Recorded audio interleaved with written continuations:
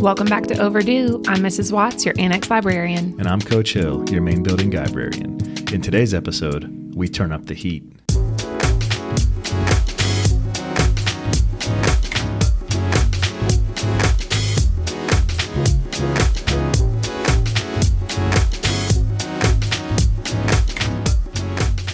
All right, so let's talk about what we read. I was so excited to read the follow-up in a duology by Judy Island. It's called A Venom Dark and Sweet, and it is the sequel to A Magic Steeped in Poison. I read that. You were reading it on our breaks at the librarians conference. I was. That's how into it you were. Yeah, that's pretty much all I did on our breaks. Yeah. So I read A Magic Steeped in Poison in the spring last year and loved it. And so it's a magical fantasy, and there's a character named Ning. Her mother has been really murdered with poison. And so Ning is trying to find the source of the poison, the cure for the poison, because her sister is now also poisoned, and she was trying to get back and cure her in the first book. So that was the storyline there. And then in this one, so she gets back to her sister at the end of A Magic Steeped in Poison. And in the process of trying to save her sister, she is poisoned herself. And so it leaves off with her kind of like falling into the darkness, and you don't know what's going to happen. And so the second book, the one I just read, again, it's called A Venom Dark and Sweet. And it's the story of her continuing to pursue now just the poison rather than saving a life. And her trying, save herself too, because now she's got it. But it's got like romance and then adventure. It's primarily just this battle between dark and evil and her trying to overcome. And there are a lot of different steps, a lot of different like relics in this magical world that have to be found and put together to defeat the source of this evil. And the second book was wonderful. The last 70 pages, it was Saturday night. I think I already told you this, but I had 70 pages left and I had to know what happened. So I was up half the night just trying to finish the book because I had to know. You had reached a point where you couldn't stop. Was it worth the extra, the lack of the getting less sleep than you normally would? Yes. Okay. Because I had to know, but I have to say the way that it all ended fell just a tiny bit flat for me. Sometimes it happens. I loved a lot of the aspects, and I don't want to say too much because I don't want to give it away, but the way that it all came to a close was just a little bit not as, I don't know the word I'm looking for, but I don't think that's atypical. It didn't level up to the rest of the book. Yeah, I think that's, you read a book and you love it. I feel like most of the time, whether it's just two books like this or a trilogy or a whole series, that it's hard to keep up that same level of whatever drew the reader in the first place. Right. It's hard to, I guess, wrap it up in the same fashion. Yeah. But it was a great book. But you still like the book overall? Oh, yes. Yeah. Absolutely. You're not bummed out or anything? That was literally the only piece that I didn't love. But the characters, the adventures, the conquests, it was such a good book. Cool, man. It was so good. Tell me what you read. So I had committed to reading, actually I had already started reading American Dirt by Janine Cummins. I actually read two books since we've recorded last, but I'll talk about this one first. Overachiever. Trying my best. Just kidding. How dare you do your job well, yeah. John. So I'm going to talk about just the book briefly, and then I'm going to talk more about the fact that there's quite a bit of controversy around this novel that I was unaware of until I was looking into it after I read it. But anyways, this is the story of Lydia and her son Luca. They live in Acapulco, Mexico. And the book opens with them being directly impacted by some pretty serious drug cartel violence. And then they realize that really their only option here is to try to get to America. So the book is their journey. Okay. There's a couple of other kind of, I would say, main characters that join in at a certain point, and you're kind of following them along their journey north. Riding the Train, La Bestia. I read a book last year called We Are Not From Here. Did you mention the train when you talked about that? Yes, sounds so familiar. Well, and that's the train that goes through Mexico. It's just a cargo train, but migrants will ride on top of it, essentially, trying to make their way north. And so the book follows their journey north. And when reading it, I found myself, interested in their well-being and, rooting for them to make it and all that kind of stuff. And I enjoyed the book, not necessarily more than any other book, but it was a good book. I enjoyed reading it. But afterwards, I started reading about the book. And there's quite a bit of controversy, mostly centered around the fact that this story, written by Janine Cummins herself, is not an authentic one. That there are many other novels and stories out there that are written by Mexicans, people from Mexico, people of Latin descent from Central America, that have either experienced this journey themselves or have kind of firsthand knowledge of the journey. And so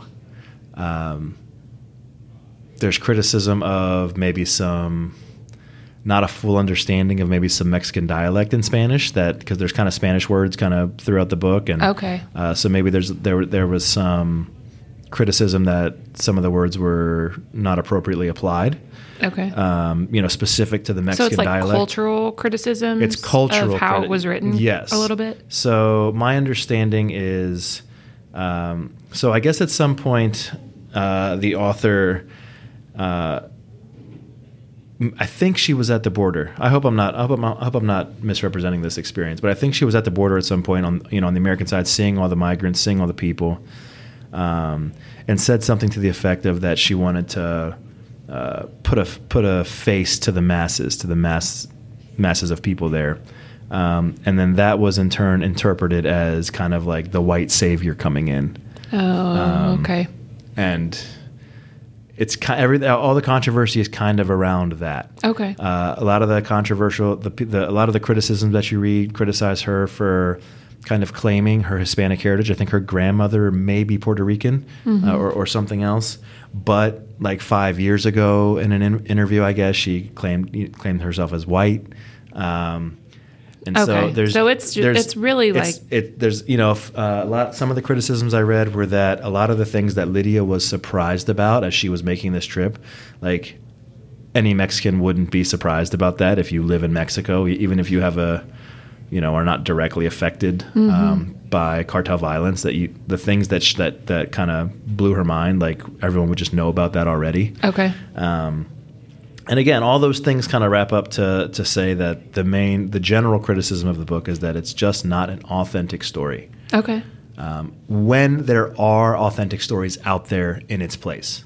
It's not like there was nothing that existed like this and then this book was written. The criticisms instead say, you can go read this, or this instead of reading this one that is written by people with this experience or with firsthand knowledge of this experience. Listening to you talk about that, it kind of feels like it puts us in a great position as librarians to, if a student were to pick up that book, you're always looking if they like something, if they're interested to continue that pursuit in other things we have available. So, and I will say this is not a YA book. This is an adult novel, but it doesn't have anything in it that's crazy. I don't know. Right. It's just high school students aren't necessarily the main audience for this book. That's fair. But a high schooler could read this book.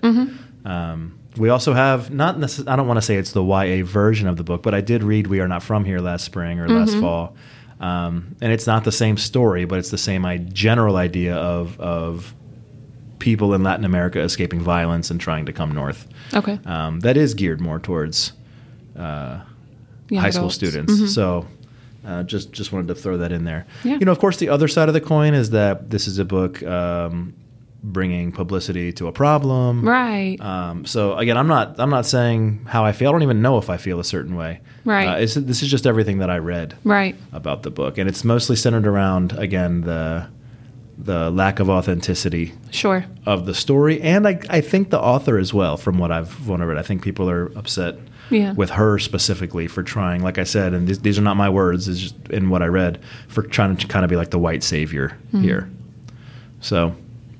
I almost was more interested after in all the criticism, which is awesome. I mean, isn't that kind of our goal as educators, is to spark curiosity around topics that we aren't familiar with, around cultures that we aren't familiar with. And she does acknowledge, I will say, like I read the whole book, including the author's notes and all that, and she does say, she gives credit to all the research that she did, and she says something to the effect of she wasn't even 100% sure if she was the right person to tell this story. Mm-hmm. She obviously did. Right. But interesting. Yeah, it was interesting. Like I said, I almost spent as much time researching about it as I did reading it. Yeah. But as I was reading it, I did not know that there was this amount of controversy around the book. Sure. And again, like I said, I enjoyed reading it. I found myself, like I said, pulling for the main characters to get to safety and escape the things that they were escaping. Mm-hmm. But it was just like things took a turn after the book when I started reading about it. Yeah. So anyways, that was American Dirt by Janine Cummins. I also read Later by Stephen King. Mm-hmm. So let me get my thoughts together here. This book is about a boy named Jamie. So he's older now, and he's telling the story about his childhood. And he can see dead people. And so it's not quite like the, Sixth Sense Bruce Willis kind of a thing. Right. But he can see dead people, but only for a short period of time. When they die, he can kind of see them for a couple of days until they kind of fade off forever. And he can talk to them, and they can talk to him. And if he asks a dead person a question, they have to tell the truth. And that's kind of all, where it starts, and it's kind of creepy at first. But then there's this person kind of terrorizing the city. And then he eventually dies. But he left a note saying that he left one more so what he would do is like leave dynamite places, and things would blow up and people would die. And so he was found out, died, but left a note saying that he has left one more big surprise for everybody, where it all started or something. And so another character in the book essentially kind of kidnaps Jamie to go try to find, the dead version of this guy, to ask him where this is going to happen. And they find him, and they end up finding the dynamite and avoiding that disaster. But this character, the dead guy, his ghost or whatever, doesn't go away. Oh. It's like haunting him.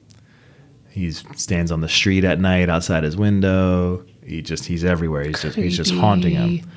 And so Jamie, through the help of another character in the book, figures out through this literally physical struggle with finds out that the man's ghost has essentially been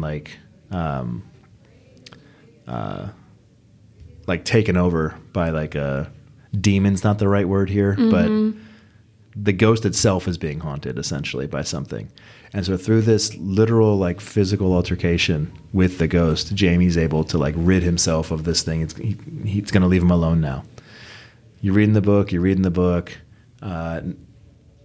Part of that, part of Jamie getting rid of him is he kind of takes ownership over it and says no, you only show up if I call you. Oh.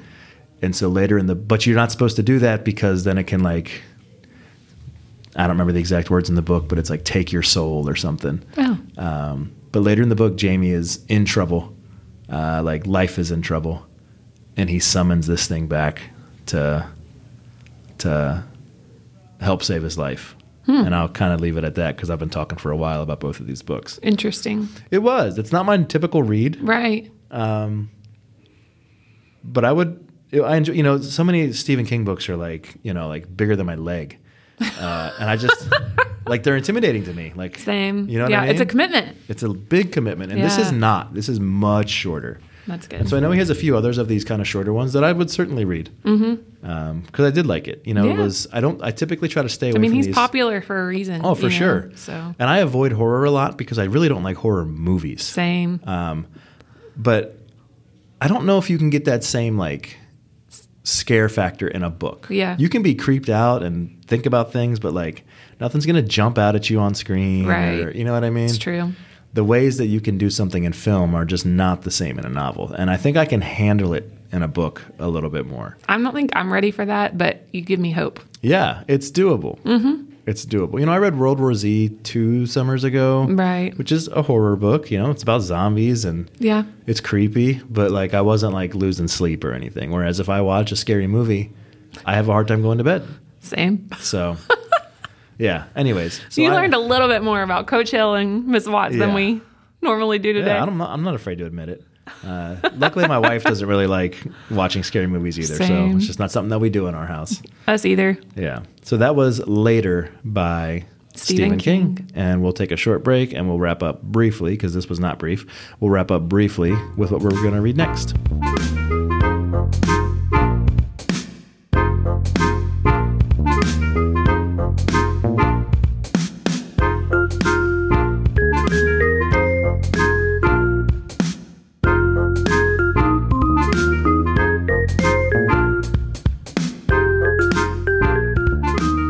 Okay, so we've talked about before how we're doing Battle of the Books this year, and all of those books are from the VSBA list, and we've kind of taken a break from that, but we are each going to hop back into that list and kind of keep going on our share of the list. And we're each doing it with a nonfiction book this time. Yep. So I am reading Revolution in Our Time, the Black Panther Party's Promise to the People. It's kind of self-explanatory in the title, at least from what I've read so far. It's pretty much just a history of this movement. It does start all the way back with slavery and works its way up to kind of reiterate the point that all of the misgivings and injustices that Black people have experienced, started a long time ago and never stopped. I think is the point that is trying to be made. Sure. That there was never a break in this, and this is not anything new. Maybe is I think the message that's trying to be made across, that it's started a long time ago and it hasn't stopped. Yeah. So I'm a little bit into it, and I'll obviously finish before our next one. So I'll know if that's kind of the theme when I finish. But that's at least my takeaway from what I've read so far. Okay. So I'm reading Killers of the Flower Moon. It's also on the VSBA list, and it is also nonfiction. I think this is the young reader's adaptation of a novel written by David Grann. So it is about the 1920s, I hope I say this right, Osage Indian Nation in Oklahoma.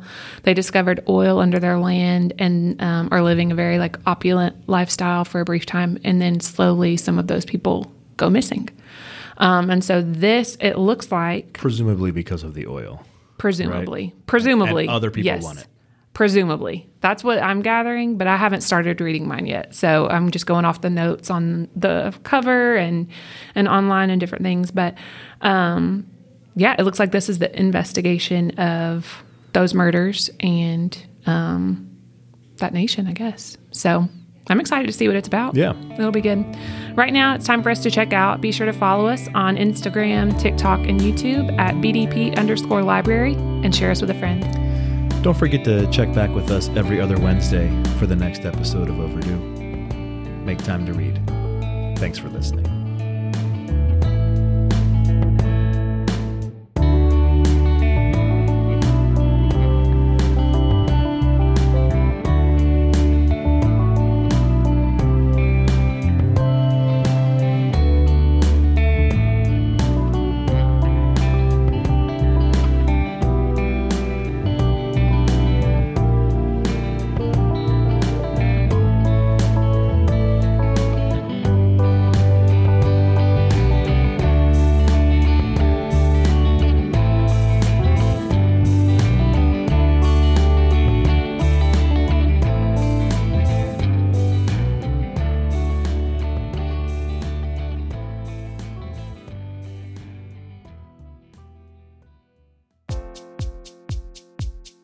Overdue is edited, sponsored, and produced by BDP Library at White House High School in White House, Tennessee.